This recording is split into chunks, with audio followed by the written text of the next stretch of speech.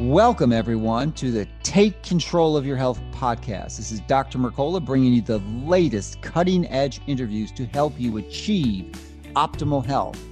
You can receive more information by subscribing to my free daily newsletter at Mercola.com.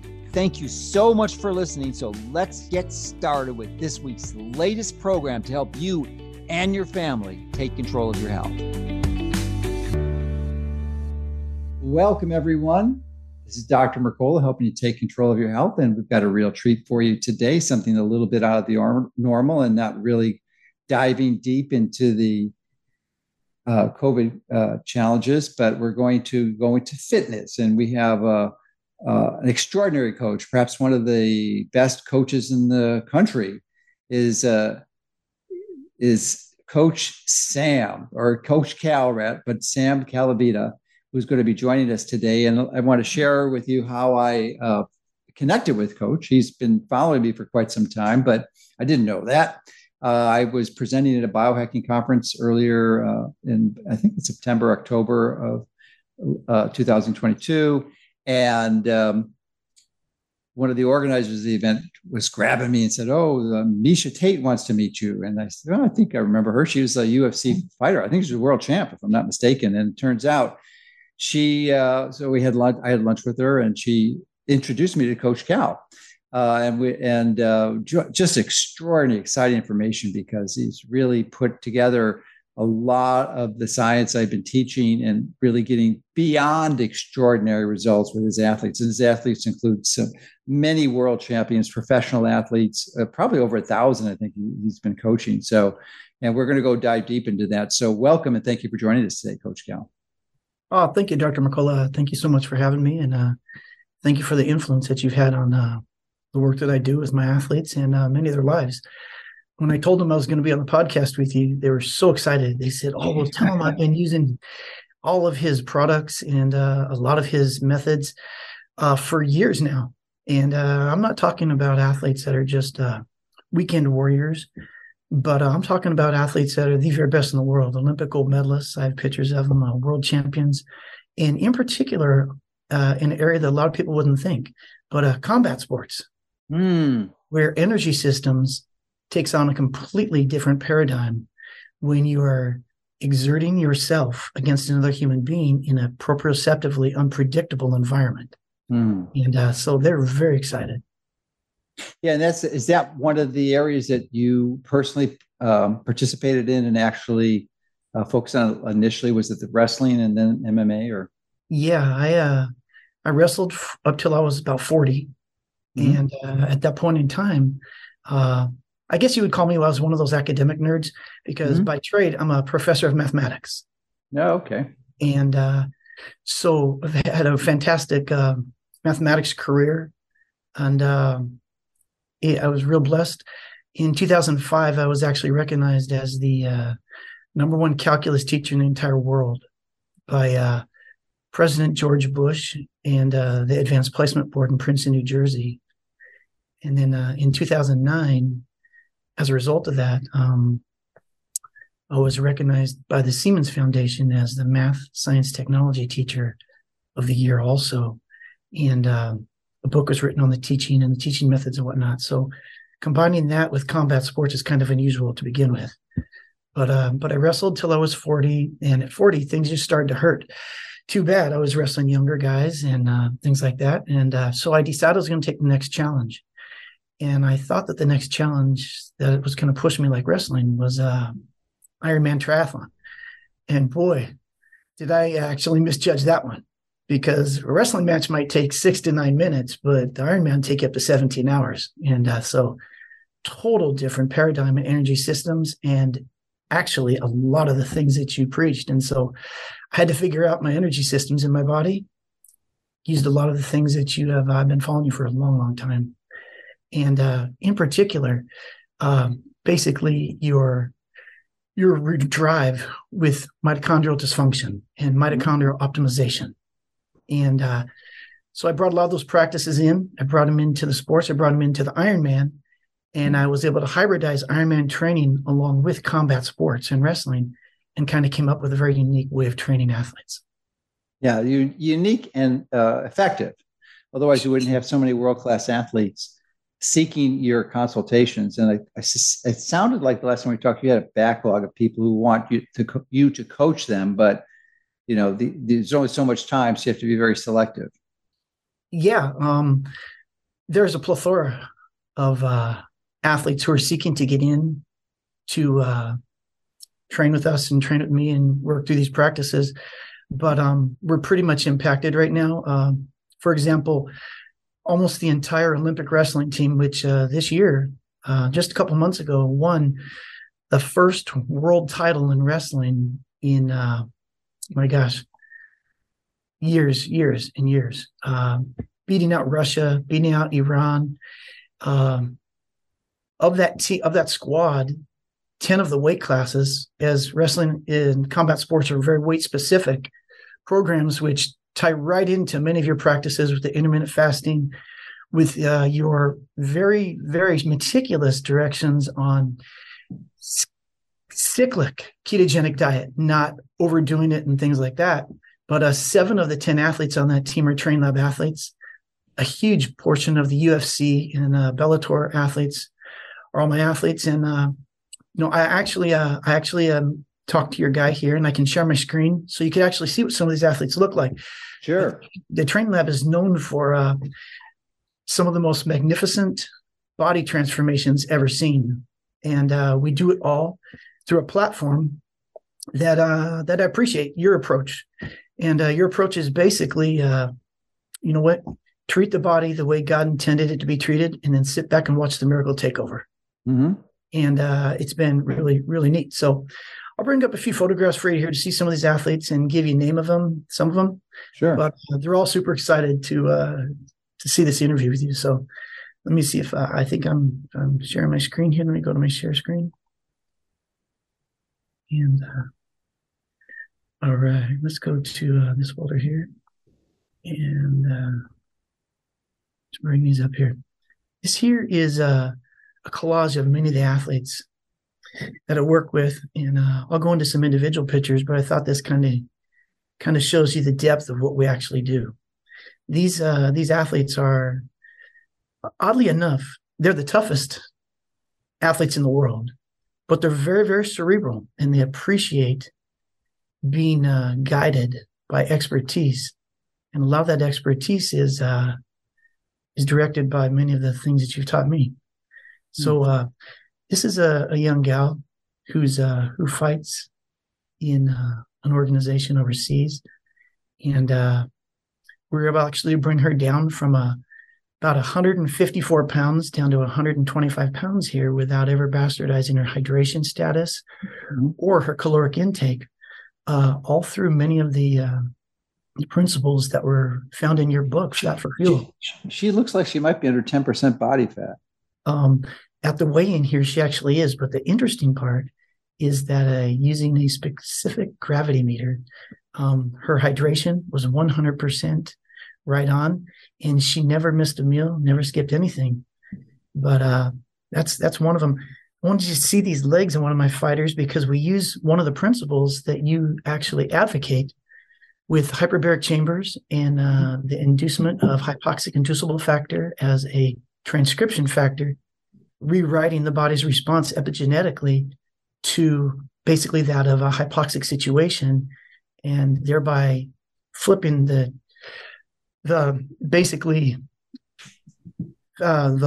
light switches, if you like, for the body to produce hormonal responses, things like the body's own capacity biologically for myoglobin, hemoglobin development, vascular endothelial growth factor, vasculogenesis, and things like that. Here's a group of 7 of the fighters out there. These are all top world UFC fighters, several world champions in there. And this is trained out front. This here is one of my wrestlers. I wanted you to see that, look at the vascularity and the conditioning on this athlete, which is very, very rare to be able to see. And this young man here follows your principles. In fact, he's probably been one of your number one customers for the last 4 years that if you went into your records, you would see it. And So, and then, I threw this picture in here just so you know, my wife, Monica, and I have 9 children. Wow. And they all basically use a lot of the guidelines that you have. Our 9 kids there, first 4, I have 3 doctors and a lawyer coming through, and a little girl on the left, there's a surgical nurse coming through. So Great. these are, there's Misha Tate. There's a picture of Misha. No, she was UFC champion at one time. Yeah. And the interesting part is I'm going to actually show you a transformation photo of her. Misha was actually known for having one of the most horrifying weight cuts ever in the UFC. It almost killed her. But she had never been below 135 pounds to fight. And after she successfully made a comeback, which was awesome, I don't know if she told you about it, but 5 years retired, 2 children later, and basically at 156 pounds or so, came and said, Coach Cal, I'd like to basically come back to fighting, and I'd like to do things right and not destroy my body. And so we basically did the training lab regimen to bring her in. But the interesting part was the UFC told her, we'd like you to go 125 pounds. And she almost died at 135. And this is her right here, 125 pounds. Wow. And she had never been that in her adult life. And so some of the transformations that we do look like this. There's one there, it's 5.5 months. This here is a professional fighter in the UFC, 268 pounds down to 184 pounds in about 5.5 months. This guy here is a UFC legend, Joe Daddy Stevenson, 204 pounds down to 155 without any caloric restriction, without any dehydration, but actually using the optimization of the mitochondria in many of the principles, which I'll get to and explain to you. There's a picture, but here's a really big one. This guy here was known as the Philippine Wrecking Machine. He was one of the top contenders in the UFC. His name's Mark Munoz, and he had a eating dysmorphia. And this was a 9-week transformation, 262 to 184 for a top-level title fight. Wow. And you can see that these pictures actually show some of that basically results that many of your practices and principles have done. And every one of these, this here's a young lady, she's Olympic gold medalist, Helen Maroulis. She was just here visiting me yesterday, and she was on your site getting a number of the supplements that we'll get into later if you like. But she was the first Olympic gold medalist ever in the history of women's wrestling. And wow. She's a sweetheart, and she follows your principles. There she is right there winning the gold medal. Wow. And here is David Taylor. He was an Olympic gold medalist in Tokyo. In fact, the funny story is I used your principles and many of the protocols so much that in our first meeting that you had no idea but what influence you actually had on world-class athletes, that I have to let you in on a funny story. David wrestles for Penn State when he was in college, highly successful collegiate wrestler. And that's where I met him because I'm the head analyst for Nittany Lion and Penn State Wrestling for the last 12 years, where we've won 10 out of 12 years NCAA 1 Division 1 titles. But I used your stuff so long. This is the transformation we did with David. This was him on the left, where he came to me. And 2 years later, this was him at the World Championships in 2018. Wow. And I'm going to show you him here with the picture that is says it all. There he is with the Tokyo Olympic gold medal. And so here, the funny story is, after about 2 years of working with him, he went to his coaches, who are very well known, Cael Sanderson, Olympic gold medalist himself, Casey Cunningham, and Cody Sanderson. And he went to them and he said, I have to ask you guys a question. I've been working with Coach Cal for 2 years now, but is he really Dr. Mercola? And so anyways, it was a really neat thing. And these guys all know you, and we've brought in some incredible results.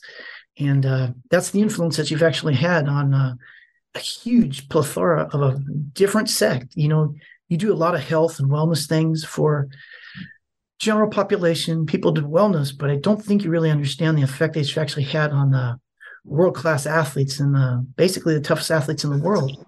And so I just thought that was kind of a cool thing. And then this is him beating the Iranian in the final, David. And there's Misha's transformation. So I want you to see, there she is on the left when she came over to me before she even knew who you were. And this was her at 156 pounds. And you can see her body composition here at 135 pounds. It's completely changed individual. Yeah, she wasn't shabby at 156, but looking pretty spectacular on the right. Yeah, she's fantastic gal. So it's some of my tennis players and some of the fighters, but whatnot. And here I thought you might like this is you. Yeah, this is the finish line of the Ironman. I don't know if you can see it, but this is the one in Hawaii, right? Yeah, there it is right there.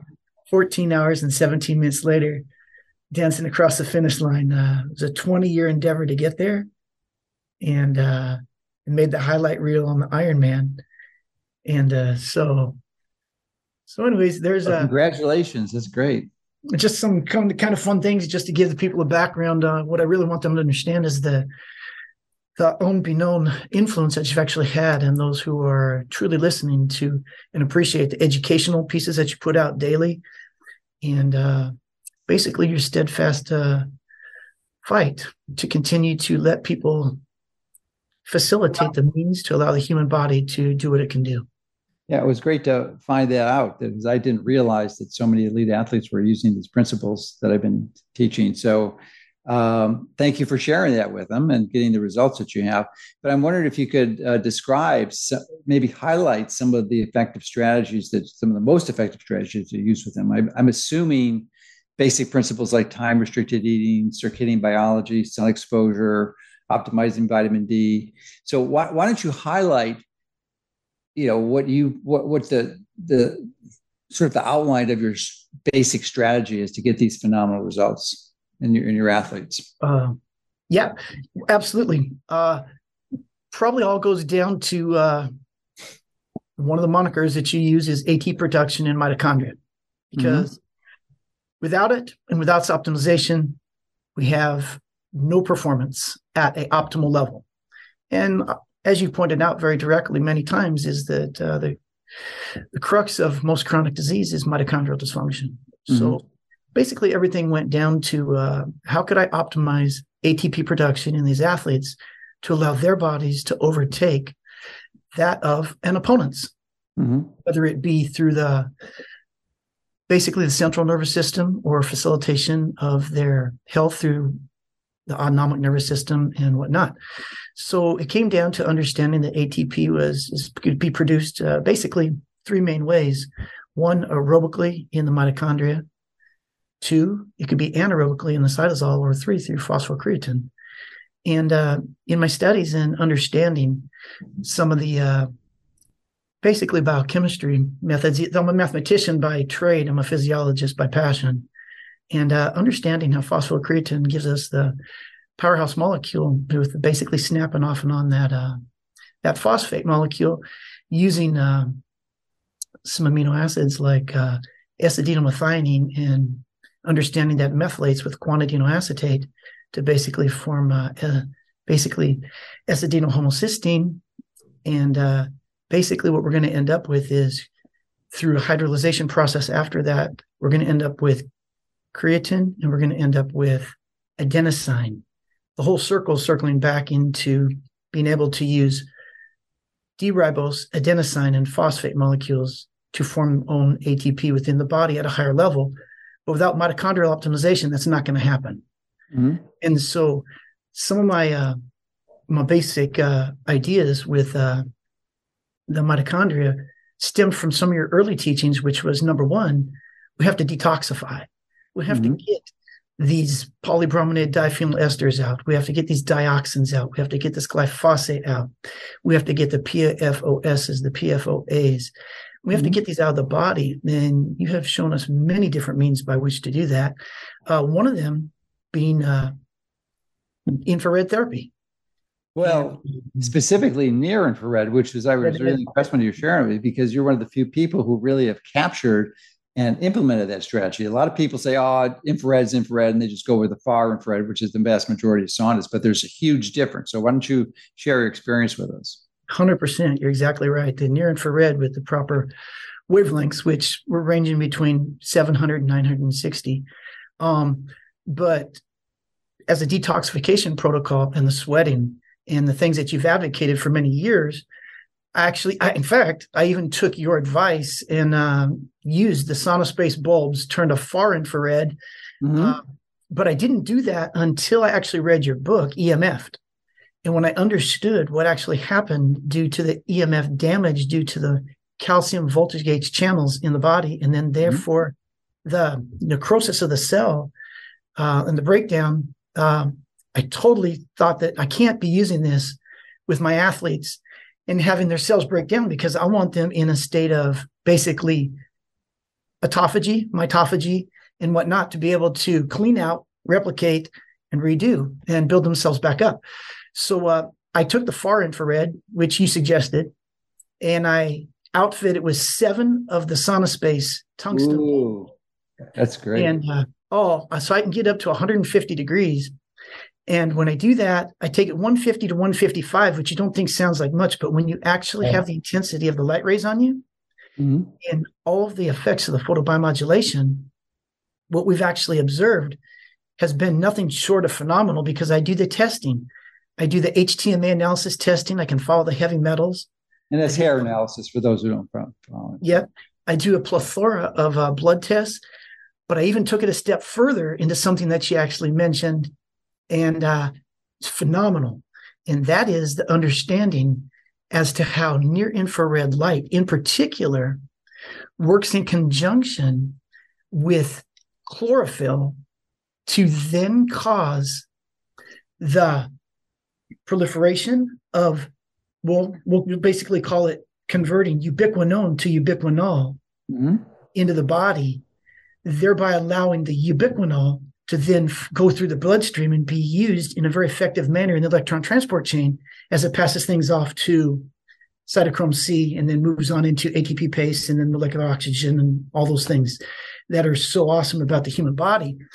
So what I did is I took the near infrared light and I developed a protocol to use diindolylmethane, which is basically the metabolite of indole 3-carbonyl sulforaphane, and chlorophyll, and to administer the red light in a very calculated fashion to then basically put out a larger ATP production, which people say, how do you know that? But the thing is I'm a mathematician. So I took to heart your interview with Dr. Schallenberg, and I went in and I wrote the algorithm with a metabolic cart to actually be able to calculate mitochondrial function and discrete ATP output within the human body. So I'm not just telling you what we do with the red light, I'm telling you we can measure it, because what is measurable can be improved. Absolutely. And so that was one of the big things. So we detoxified, and then we actually put the nutrients in from a fashion that were suggested by you for many years. And the results have been fantastic.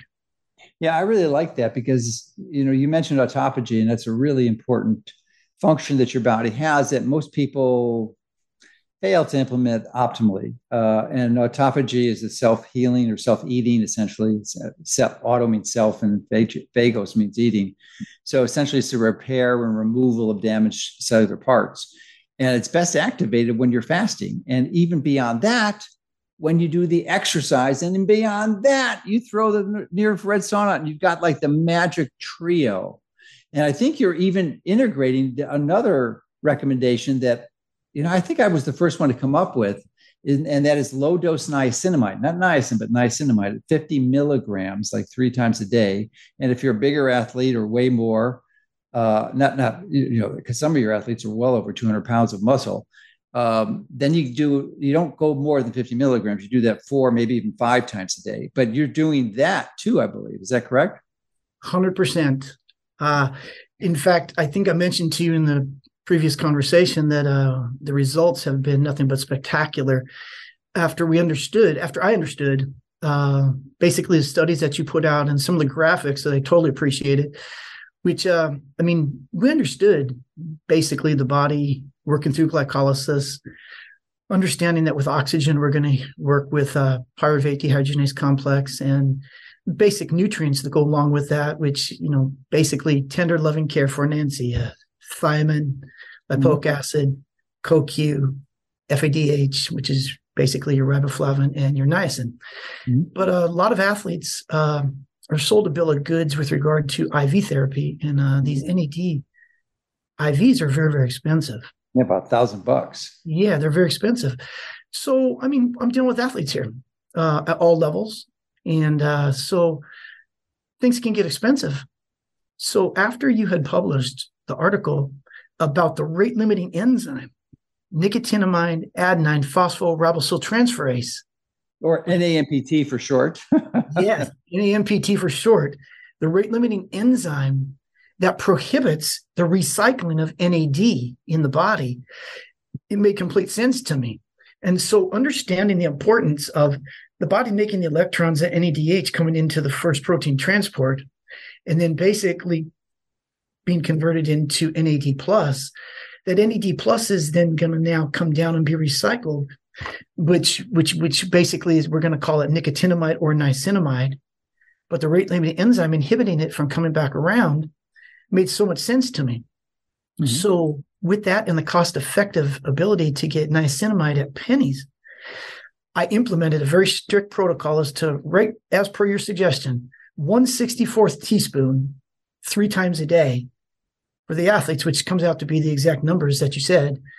And we have found that their energy levels, which I have measured on my metabolic carts in basically the way of resting metabolic rate and resting energy expenditure and metabolic efficiency, crossover point, as well as basically fat substrate and carbohydrate substrate use for fuels, have all been skyrocketing as a result of using this practice. And so all my athletes call it the fountain of youth. And I myself use it. So these are real anecdotal experiences of people who you didn't even know were using these things.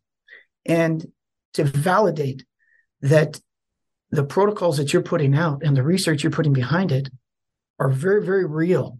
And if people just understand to step away a bit from some of the allopathic means, and I don't have anything against allopathic means, but to let the body do what it can do once you give it what it needs to do.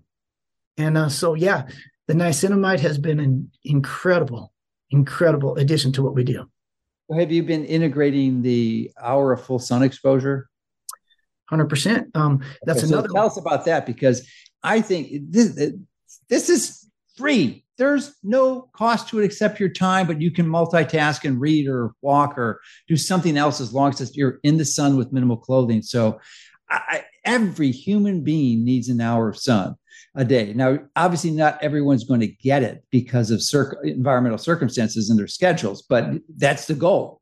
So, this is something that is so essential. I think it's one of the top 2 or 3 things that you need to do, but I'm just beyond delighted that you've taken this information, shared it, inspired, and catalyzed implementation among so many incredible athletes, and we can see what it does. So I'm so excited to hear what you're about to share about what their experience has been.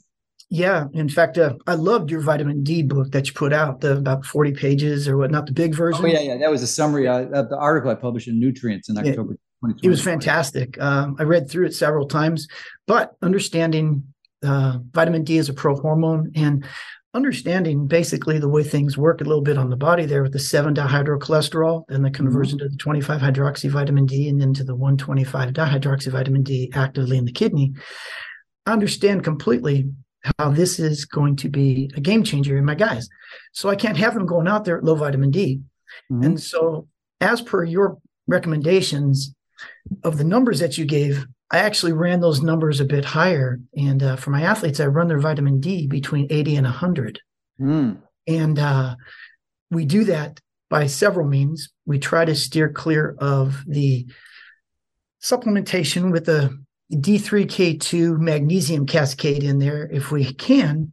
But Mhm. oftentimes, a lot of my guys live on the East Coast because Yeah. wrestling is real big back there.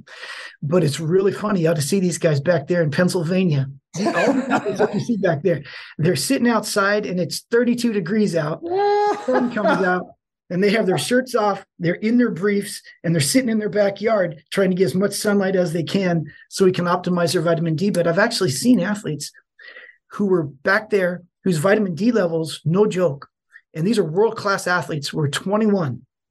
Mm-hmm. And Sure. we raised them up to the 80s and the 90s, and their performances absolutely went through the roof and were completely optimized. So anecdotally, understanding many of the proactive approaches to COVID and things like that, and all of those which we appreciate so much, those levels were for basically regular people. We'll call them regular people, but I'm dealing with people who train and eat and sleep in ways that the average human being doesn't want to do. And, obviously to be a world-class athlete are required. So we took their levels up a bit, and I researched the vitamin D toxicity levels explicitly. I went through every article that you had. And so running between 80 and 100 is the optimal place for those people to be. And through sunlight, direct sunlight, through the near infrared process, and through the supplementation of, in particular, D3K2 combination, because so many people don't understand that the D3 without the K2 is not going to end up possibly in the right tissues. Yeah, if you're going to supplement, for sure. But Yep. even if you're getting the D3 just from the sun, you probably want to consider K2. It's just they go really well together. I'm curious, have any of your athletes been able to get to, how many have been able to get to 80, 100 just with sunlight alone? Quite a few Wow. that are out here in Southern California. Yeah. That is great. Because the timing's so key. A few years ago, I was concerned about the intensity of the sun here in Florida. So I would go out maybe 2 hours before solar noon, but then I said, forget, I'm just going to go out at noon. So this year was the first year ever that I was able to get my vitamin D to 100 without any supplementation. 100 on 100. First time I've ever had triple digits. Yeah. Yeah. So it can work. And I contrast that with another physician who's enamored with the sun, Paul Saladino, who lives about 15 degrees further south latitude wise. He's at 9 degrees and I'm at like 27. And he was only able to, but he goes out early in the morning and is surfing. So he doesn't get the full sunlight at noon like I do. And he was only able to get his to 75, and he has a pretty good diet. So It's interesting, the difference just between the timing that you can achieve.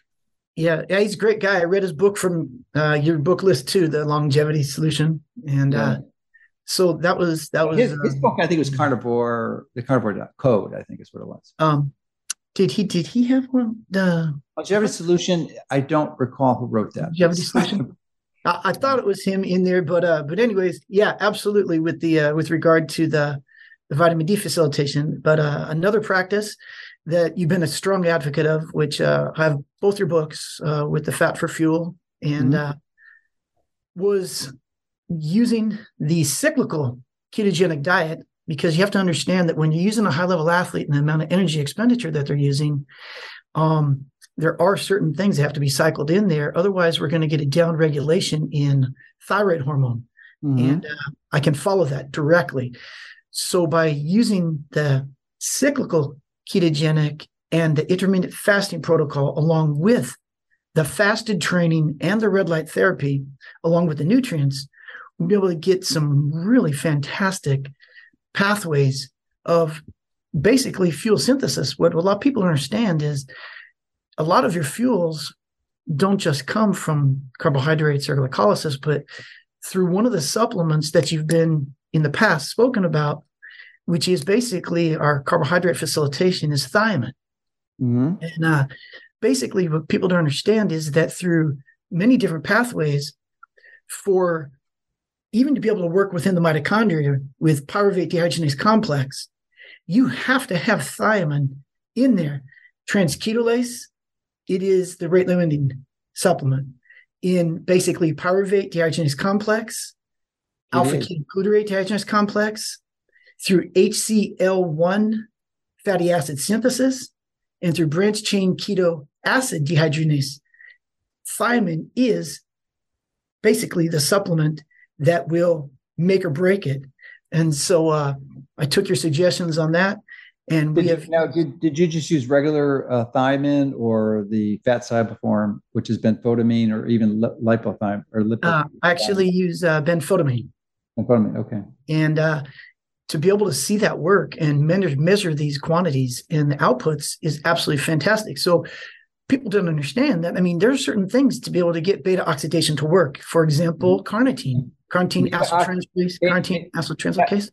Not everyone's a molecular biologist, but beta oxidation is essentially the metabolization of the fatty acids from fat. Yeah, exactly.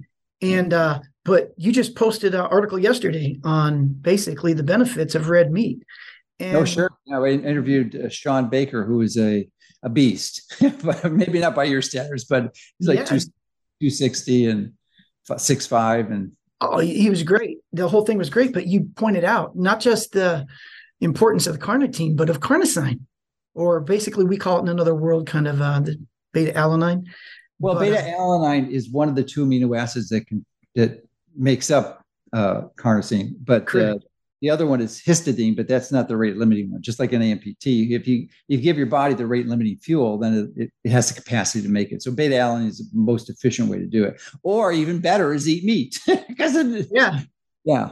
And you know what? And just pointing out some such important things that basically the glycolated sugars and things like that, where carnosine will attach to it and actually even fats, the glycolated fats, ALEs, advanced lip oxidation end products, ALEs, which are far more dangerous than the AGEs, the advanced glycation and glycosylation end products.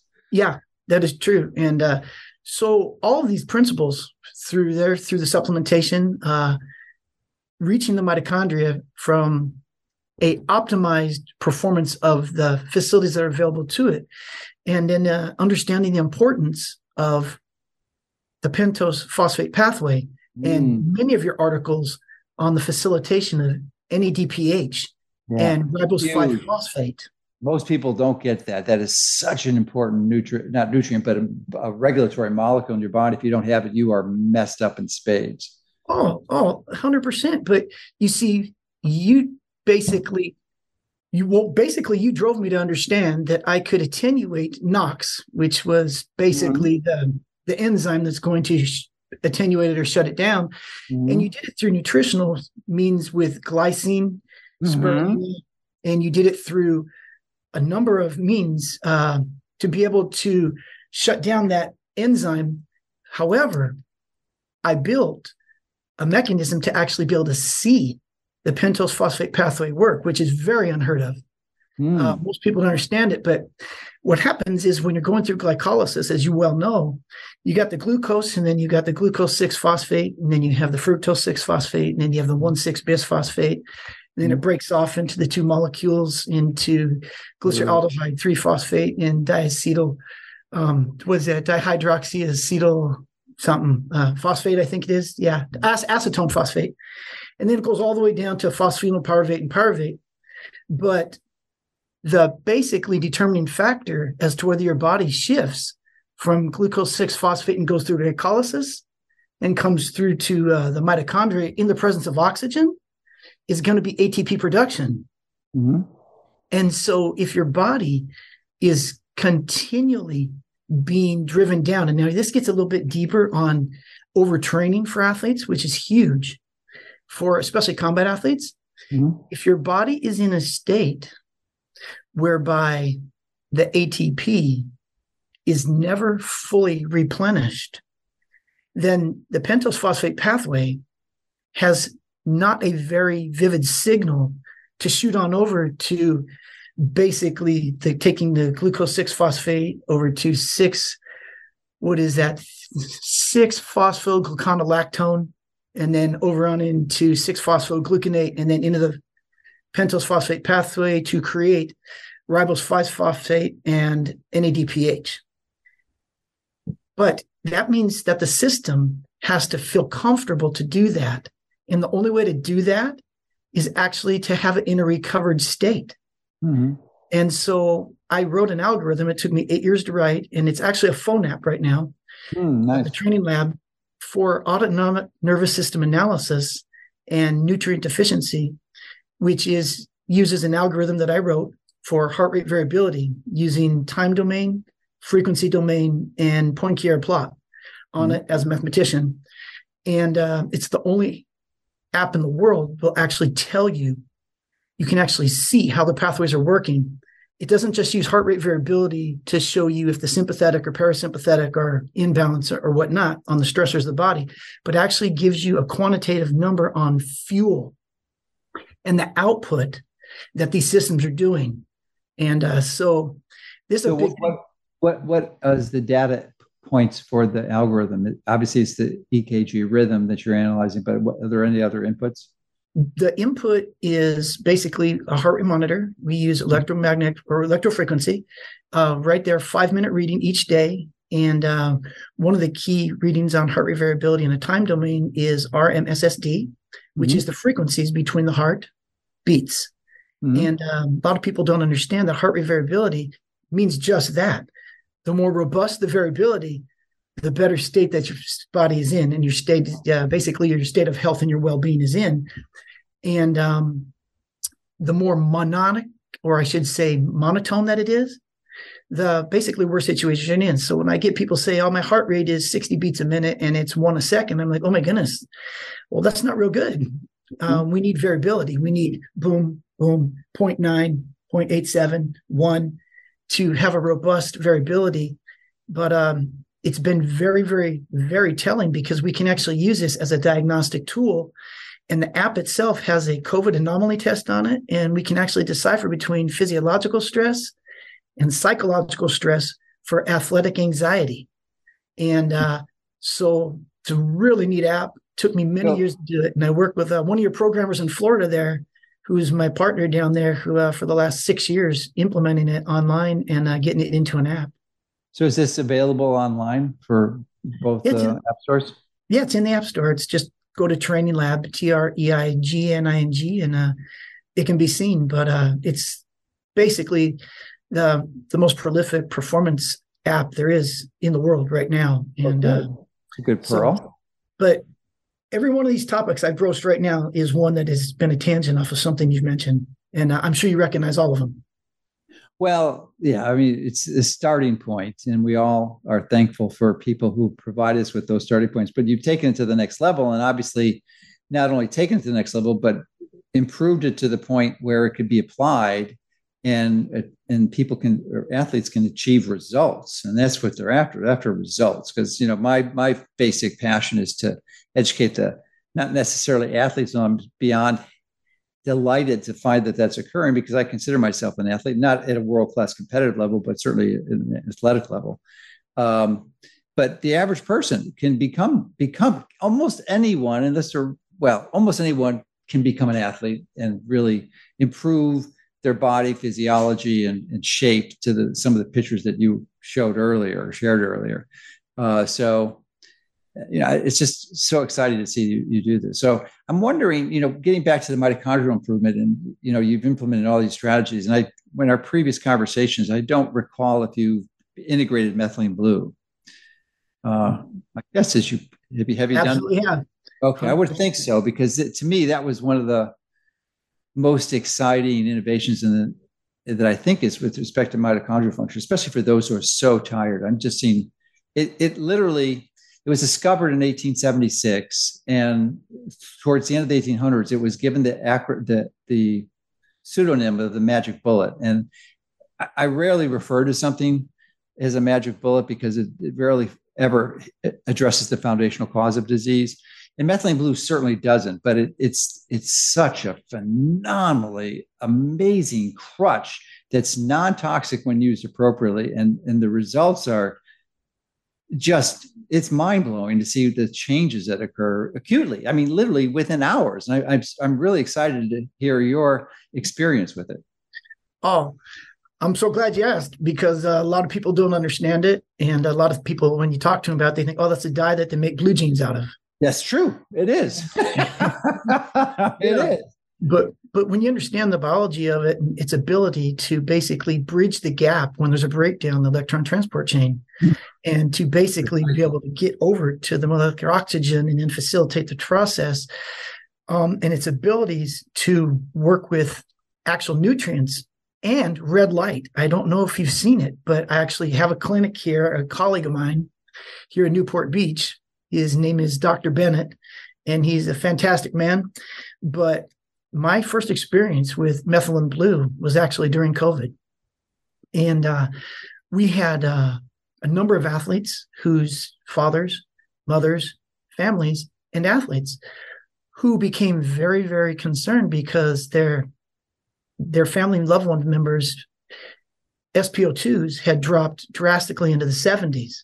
Mm-hmm. And they didn't know what to do, but they went to the hospitals, and the hospitals basically said, well, until you have some more problems, just go home and sit. And then when you can't breathe or whatever. That was the best thing they could have done, because if they put him in the hospital, they put him on a ventilator and killed them. Yep. Killed them. That was that was their strategy. So that is true. But Dr. Bennett actually brought in a form of methylene blue that was infused with some key proprietary metals, which I won't say those out on the screen here because that's his deal. But he basically gave the IVs and the oral consumption of it. Let me just get rid of that there. Sorry about that. And so what happened is these, I can tell you exact numbers. They had people walking in with 72 on the SpO2, and they didn't know what to do. These people felt they were dying. Mm-hmm. So Dr. Bennett infused in an IV and then catalyzed the reaction with near infrared light. Mm-hmm. And so through the IV, there was an apparatus that went through near infrared light straight in. And we watched literally in hours, Dr. Mercola, their SpO2s go from 72 up to 93, 94, which is just on the verge of general hypoxia right there. Mm-hmm. And then within 2 to 3 days, they were back to 98, 99, 100. And methylene blue literally saved their lives. Yeah. So I took it. Yep, go ahead. It's interesting because, in its application for COVID, because it is the parent molecule for hydroxychloroquine. And in 1890, Paul Ehrlich, who was a prominent German physician back then, wrote a paper in 1890, so a long time ago, it's 132 years ago, that it actually was effective for malaria. And these antimalarials, like hydroxychloroquine and ivermectin, seem to be useful. So hydroxychloroquine is derived from methylene blue. That's the parent molecule. So it should work from that perspective. But in mitochondrial, I'm a little bit concerned. I think I don't typically recommend IV use of methylene blue. You can use it, but unless the person is dying of cyanide poisoning or is in an acute emergency, and if their SpO2 is that low, then it's certainly appropriate. But typically oral is all that's required. Mm-hmm. Because it goes in so quickly. There's just there's not an issue with absorption at all. It just gets into all the tissues. And I think that infrared light too, it sounds like he was shining it in the IV bag or in the peripheral line that was going in. And my understanding of the mechanism of action is that it actually works in the mitochondria, the red light. So in conjunction with the methylene blue. So I don't know that shining the light before it goes in is going to be useful. Shining it on the person, or even better, going in the sun or the near infrared sauna. See, I time my personal use of methylene blue either before. The highest part is if I want to do a sauna, it would be the sauna. If I'm not doing a sauna that day, then I do it before the sun if it's sunny. If not, then I do it before a near infrared panel. So just to get that synergy with the near infrared radiation, because I think it is profound, and you've shared some really amazing benefits of that kind. Well, what you point out is basically the comprehensive paradigm of acute.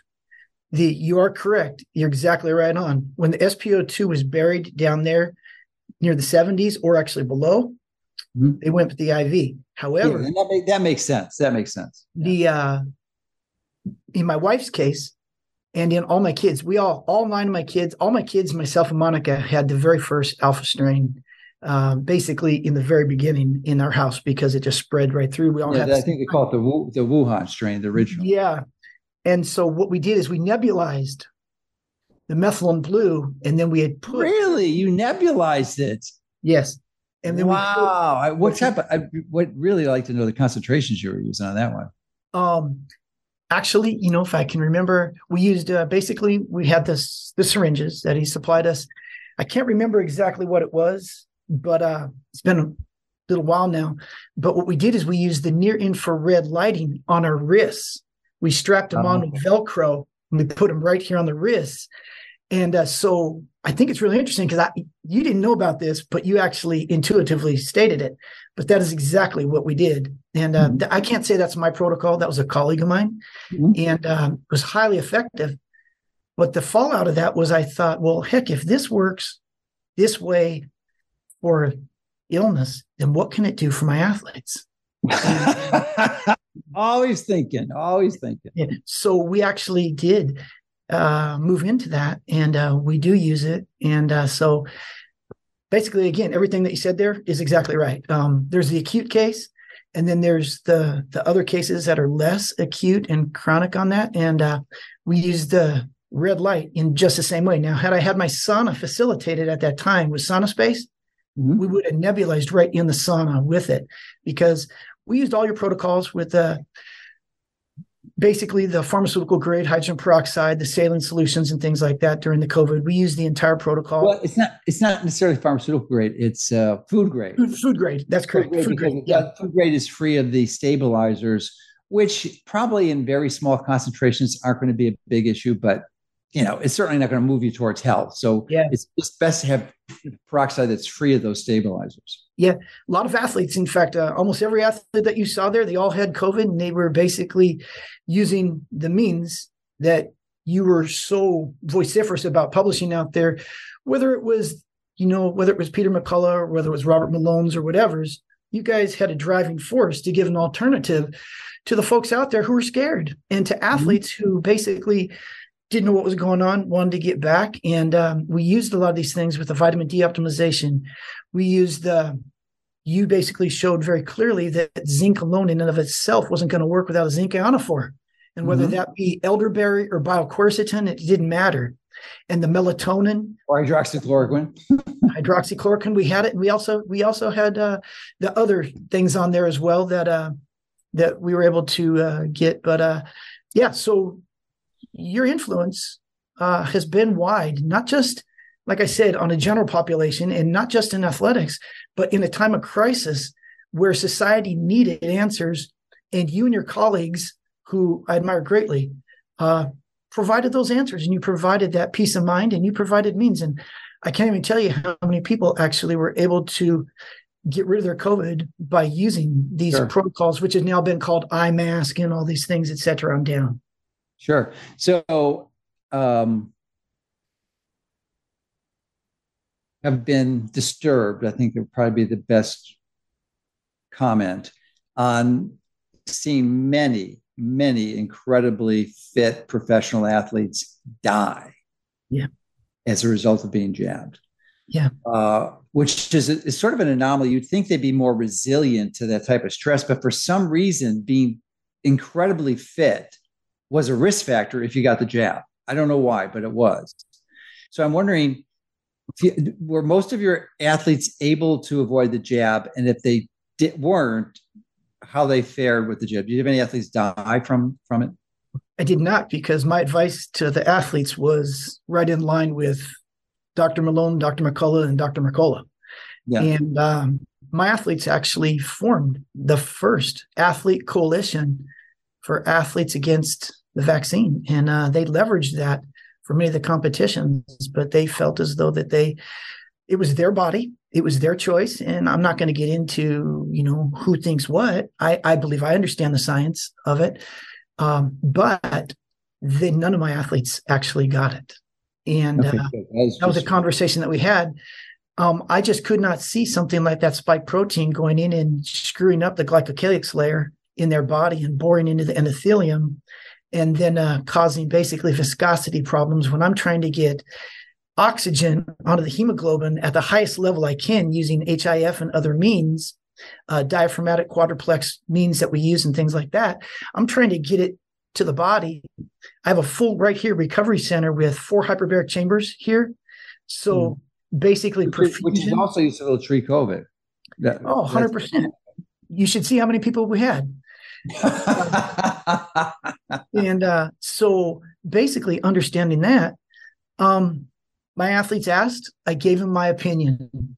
My opinion was based on looking at both sides of the coin, researching everything out. Do I have anything inherently against vaccines or whatnot? No. This in particular case. Well, you should. I did.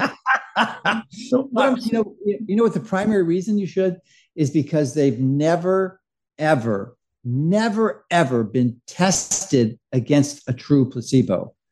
And they're all the studies they use, they test them against another vaccine, which is it's basically a fraudulent study. There's no way you can get an answer as to the safety of these tools. I'm referring to the previous vaccines that were not the mRNA. Some of the that's what I'm referring to too. All those, the childhood vaccine, for sure. Which is crazy. None of them have been proven safe. Yeah. They use placebo as the placebo arm. They use another vaccine, which I don't know how they get away with it, other than they've controlled the whole industry. Yeah, they seem to have that. They have that down, and so you know what, the science just didn't make sense, and the approval of it, and then following the results, because I have a lot of people. In fact, I just have a gentleman. I won't tell you his name, but who was 63 years old and was vaccinated, and within 2 months started having terrible heart problems, and basically just this week he had a heart transplant from an unfortunate circumstance where a 20-year-old passed away. But so we see a lot of that. I'm not sure what the delivery mechanism is on athletes who are in such good condition, but I have a list of all of them who've been basically affected or died from it, and a lot of them are very cardio intensive. And so it basically takes me to that system of basically the arteries, the arterioles, the veins, the venules, and the capillaries, capillary perfusion, and basically the corruption of the endothelium layer and that glycocalyx. And some of the things that you had mentioned earlier in trying to correct those things with glucosamine, chondroitin sulfate, hyaluronic acid. In fact, even some of the off-market, it's interesting, some of the off-patent drugs that can actually help with that, like pentoxiflin, and some of the IVs of the ethylene diamide tetracetic acid and things like that are all feasible means to try and attenuate some of that. But fortunately, none of my athletes. So what's your best guess as to the cause of death in the athletes who took the jab? I mean, it's an impact on the vascular system. Do you think it was through a thrombosis, a clot somewhere? I believe so. But that goes on into a whole nother tangent as to what do you really think that coronary artery disease is? Is it due to a fat cholesterol hypothesis, or is it due to a thrombotic process facilitated by blood clots and macrophages, and basically the compromise of the endothelium layer, which a fantastic book on that one called As the Clot Thickens by Malcolm Kendrick. Yeah. Fantastic book. I interviewed him on that book. Yeah, fantastic book. The only problem in the book is he didn't really understand or appreciate the oxidative stress that precipitated the damage that could be caused by linoleic acid consumption, which I believe is the primary culprit, along with high iron levels. High iron and high linoleic acid is what causes the LDL that's has the fatty acids, because LDL is a lipoprotein that carries the fat. And if it's composed of linoleic acid, it's just a walking time bomb with 100%. High iron. That's one of the first things that I actually do with my athletes is completely reduce the linoleic acid, and basically understanding the balance between the basically the ratios of the omega-3s and the omega-6s, and doing that through avoiding condensed animal feeding operation foods, basically things like that, and bastardizing the omega-3 profile to the omega-6 profile. I mean, I find it fascinating. We're supposed to have at best a 3-to-1 profile, or at an outlier 6-to-1, and Americans are on average anywhere from 25 to 50-to-1 ratio. And so that is one of the big things. And it's not typically due to decreased omega-3 is a part of it, but the major issue is excess omega-6. Yeah, 100%. That's the driver. That's the driver. Yeah, that is. But people are unbeknownst getting this through the bastardization of manufacturing and the food processing. I mean, it's one thing to sit here and say beef is grass-fed and even organic at that matter, but you're not being told that beef is actually then going to a slaughterhouse to be then grain-fed with GMO grains that is turning the omega-3 fatty acids into the omega-6 fatty acids, which are then being consumed by the human being. Well, I thought that too, but when you look into more deeply, cows have more than one stomach. They're polygastric animals, so that the extra stomachs allows them to have a microflora, which essentially provides a biohydrogenation chamber, so they can actually saturate those fatty acids with hydrogen. In other words, they can convert omega-6 that they are eating through the grains, like you mentioned, to essentially saturated fat. Whereas monogastric animals like chicken and hogs only have one stomach, so they can't. They're just like us. So the beef, even if they were fed grains from day one, they may have slightly higher omega-6, but not significantly. It's almost indistinguishable. But when they're feeding the grains, unless they're organic, they're going to get blasted with glyphosate and other pesticides. 100%.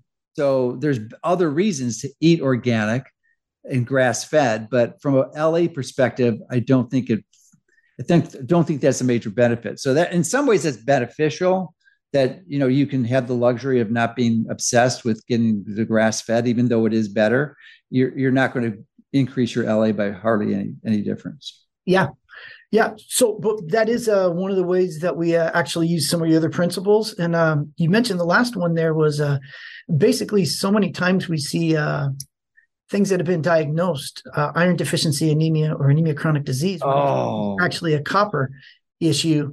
And nobody tests ceruloplasmin, and they don't understand how the hephistin and the ceruloplasmin are converting. Basically, I don't think you can test hephistin, but you can. Well, you know what? I'm led to believe that you can. Okay, I have not looked at it. You might be able to. I've not looked at it commercially. Yeah, I do the ceruloplasmin, and the copper, serum copper too, and retinol. Right, and basically understanding how basically hepcidin and ferroportin work together, and so a copper deficiency can actually show, or a copper abundance can actually lead to these anemias also. One of my issues is with the iron panels that the people are running out there. They run just serum iron, and they don't understand that serum iron without ferritin, TIBC, percent transferrin saturation, without these things to put together the whole piece of the puzzle with copper, then you really can't get an accurate picture to say, oh, you need iron. And so I see a lot of guys, actually, I can see it in the hair tissue mineral analysis where they are just loaded with iron because some trainer or somebody has come and said, hey, just take a bunch of iron. And I think that it's toxic. So I'm confident it's toxic. There's no question. I mean, unless you have acute, tragic, or massive blood loss, which is very, very rare. 999 people out of 1,000, when they're told they have iron deficiency, are basically copper deficient. Yeah, that's exactly true. And the hair tissue mineral analysis shows that very well. Yeah. And so now if you take the two and you basically corroborate them together, hair tissue mineral analysis, and you back it up with a serum reading, now you get a true picture, and we can actually start to work holistically with foods that have a higher profile copper, but not just supplementation, because as you know, the fine balance between zinc and copper is extremely intricate in the hormones. And so being able to put all these pieces together at the level that we have here with the hair tissue mineral analysis, with all of the means that we've mentioned on this podcast here, and with the serum, we're able to see a complete picture of an individual to enable their God-given potential to go to a level that is basically unsurpassable. And so I like to say it this: the skill and the will write the checks. The body has to cash it. The body has to cash it. So a lot of athletes out there have the skill, they have the will, but those checks do no good unless the body can actually cash those checks. And that's basically where we've been with the training lab here. So a lot of cool things. That is great. So I'm curious because you've adopted so many of the things I've been recommending. It's just such a pleasure to see that. But I'm one of the obscure components would be whole food vitamin C as opposed to ascorbic acid. So the best source of whole food vitamin C is to get it from fruits and fruits primarily. And one of the highest density of whole food vitamin C is acerola cherries, which is produced by the Barbados cherry. So since you're based out of California, I'm wondering if you've been able to convince some of your athletes out there to plant some Barbados cherry trees to get some, and it's a great source of copper too, much better than most of the other sources because there's an enzyme in pretty much all whole food vitamin C called tyrosinase that is loaded with copper if the soil is replete with it. So that's how that's one of the reasons I don't need to take any copper supplements because I have so much whole food vitamin C. But have any of your athletes planted Barbados cherry trees? All of them. Oh, no. I can't believe it. What I need to say is that all of them use basically Montmorency cherries as a means of their base for their nutritional drink that we do daily. The cherry concept, but I can't say any of them actually planted the trees. Well, that's the next level. That's the next level. Yeah, that would be something we'd have to talk about. But I very rarely do I have them actually supplement with a vitamin C supplement. I usually a whole food source from organic camu berry. Yeah, camu, acerola cherries, and yes. There's another one too. Amla, I think is the other. Yes, one. And be much more bioavailable. And the tyrosinase, which we're talking about, is huge. And with the copper being in there, a lot of people don't understand that. So that is very true. And when you wrap the whole thing up and you look at everything, you go, my gosh, the body is such a multifaceted organism of interconnected mechanisms that work hand in hand, and they all start to interconnect. And that's exactly what you're seeing here. And so that is really cool. I mean, a lot of people don't understand that the conversion of ferric iron into ferrous is basically going to go through vitamin C, ferroreductase. Yeah. And then to go into the divalent metal transport to get actually absorbed into the liver itself and then be stored as ferritin or used in the mitochondria through the iron sulfur clusters or whatever it's going to be. And then going back out through ferroportin into transferrin and whatnot. It's all related to the copper, the vitamin C. It's not this serum iron number that says, oh, your serum iron looks good. Yeah. So, most of your athletes are not your age or my age, so they're much younger. But do you get them also on an iron reduction program with respect, not just to not avoiding iron supplements, but actually doing some blood donations periodically? I do whatever the numbers tell me. I'm a mathematician. So if the numbers tell me and my athletes need it, 100% I do. 100%. Perfect. So it's, that's the kind of neat part about it. What we do here is being a mathematician, the numbers guide us, whether it's through heart rate variability, whether it's through diagnostic testing, whether it's through whatever the protocols might be that can be measured metabolically through a metabolic cart and basically fat substrate facilitation and things like that. They're all very quantifiable. You can see them. That's why I liked your interview with Dr. Schallenberg, because I understood what he was talking about, using the oxygen and basically the CO2 and using their ratios and being able to then facilitate mitochondrial function. And I sat and I looked at it and I was like, oh man, I got to go get that book.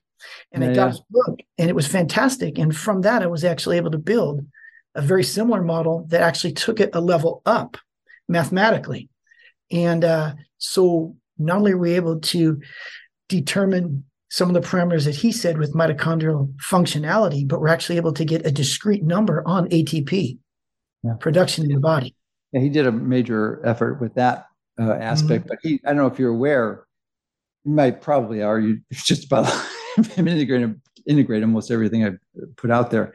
But he was the guy who actually figured out nebulized peroxide in the 90s. He was the guy. He derived it because he was actually using hydrogen peroxide intravenously and just intuited that it probably could be nebulized just as effectively. And he kind of refined the schedule over a few years. And now I think he saved a lot of lives as a result of it, because people like Thomas Levy and myself and David Bronstein have been heavily promoting it.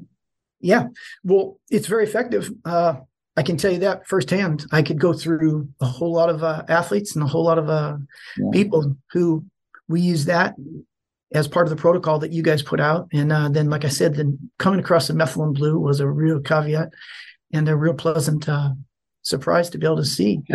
I bet if you're nebulizing, you're going to have some blue mask, nebulization mask, because that blue is going to. Yeah, but you know what? It worked really well in conjunction with something else that you advocated, and I use it. I actually use it. I went in and became certified on the Molecular Hydrogen Institute. Oh, Tyler is one of my best friends. Yeah, yep. I love Tyler. Great. And the way we use molecular hydrogen for the ionized radiation for my athletes when they travel, and they travel around the world, and how we're able to use it to basically reduce the hydroxyl free radical in the cascade to be able to attenuate things like jet lag, things like fatigue and water withholding, because my sports that I work with are weight intensive. So they have to make a particular weight. And so they don't become saturated with extra water retention or excess edema. But now when you take the protocol and you put it together with everything you guys have mentioned, with the food grade hydrogen peroxide, the methylene blue, the povidone iodine flush, which is Peter McCullough's addition there, and then you add the molecular hydrogen. Tyler put out a fantastic video early on showing how it was going to work. And so if you take all four of them, you take them all and you put them all together along with the nutritional protocol, you have put together the entire picture. Yeah, for sure. No question. But so what are you using the tablets with your athletes for the molecular hydrogen? I actually have a machine. I use tablets for the athletes, but we went out and bought a machine. Yeah, to get the gas. What percentage of the gas is 3%, 7%? Yeah. And so that's what I use the gas now too, but it's a lot more expensive and inconvenient. Obviously, you're not going to travel with it. So, but if you're going to do it regularly, I think that's the ideal. Yeah. So the athletes, it's very, very convenient because people don't understand how much oxidative damage actually happens when you're flying. And I'm in a unique position because I measure everything. I'm able to see it, and I'm able to see the performance that comes out of it. Yeah, and, or lack of performance by not doing it. Perfect. Exactly. Lack thereof. And the athletes see it. And so targeted and used correctly, fantastic addition to what we do. And so that came right off your site. In fact, if you went in and you went to their names on your accounts and you saw what these kids told me yesterday, they tell Dr. Mercola that I have spent $60,000 in supplements in the last 7 years. But it worked out. So they're some of our premier customers. I never even knew that. They're very premier customers. And and the cool part is I wanted them to know this too. Yeah. I told them, they said, do you get a kickback on this or something like that? I said, no. And I said, I wouldn't take one if I had a chance, because then I would have a conflict of interest and you wouldn't understand that I believe in what we're doing. And so that's basically what I tell every one of them. Absolutely not. And the funny part is they're like, are you sure you're not Dr. Mercola? I'm like, no, I'm not Dr. Mercola. He's a lot smarter than I am. Yeah, he's a lot smarter than I am. But well, I don't know about that. You're pretty high up there in what you've been able to do and integrate. And your intelligence is your ability to take information and integrate it and tweak it to your circumstances or the circumstances of the people you're caring for. And you've done such an impressive job of that, because it's so easy to make mistakes. And the other thing is you implement, which is you're disciplined because you're an athlete yourself. So most athletes don't lack the discipline component. The vast majority of the population does. But you've been able to integrate that and get results. And so I'm just so impressed with what you've been able to do with this information, because most of the time, sad to say, it falls on deaf ears. And we're providing people with the tools and the information they need to absolutely transform their health and their whole body, and essentially provide this shield against almost all chronic degenerative disease, and even reverse most of the diseases they encounter. But most of them just, for whatever reason, it's sad, but they're just not able to integrate into what they're doing, like you've been doing with yourself and your athletes. Yeah. Well, they're super excited. And all of them, you had mentioned earlier about possibly listening to them at some point in time in the future and having a panel. Sure. We have them back on. We have a few athletes that you can choose, and we can get hear from their mouth directly, and Yeah. what they've noticed and implement the program and the changes and the shifts. So Yeah. it'd be Thank you, interesting. Raul. I think most people, if they're really intrigued and interested in health, they aspire to it be an athlete of sorts in their own interest in sport. But it's great to see these results. I can't thank you enough for taking the initiative and implementing like you did to get these unbelievable results and making such a difference in so many people's lives. Absolutely. Well, thank you for providing a lot of the information and the learning for us. And like I said, there's a whole different sect out there that is being affected that you might not have fathomed at a extremely high level. And so thank you again for all your input and all the education that you give us. And we appreciate your steadfastness. All right. Well, you keep up the great work, Coach Cal. Thank you. Bye-bye.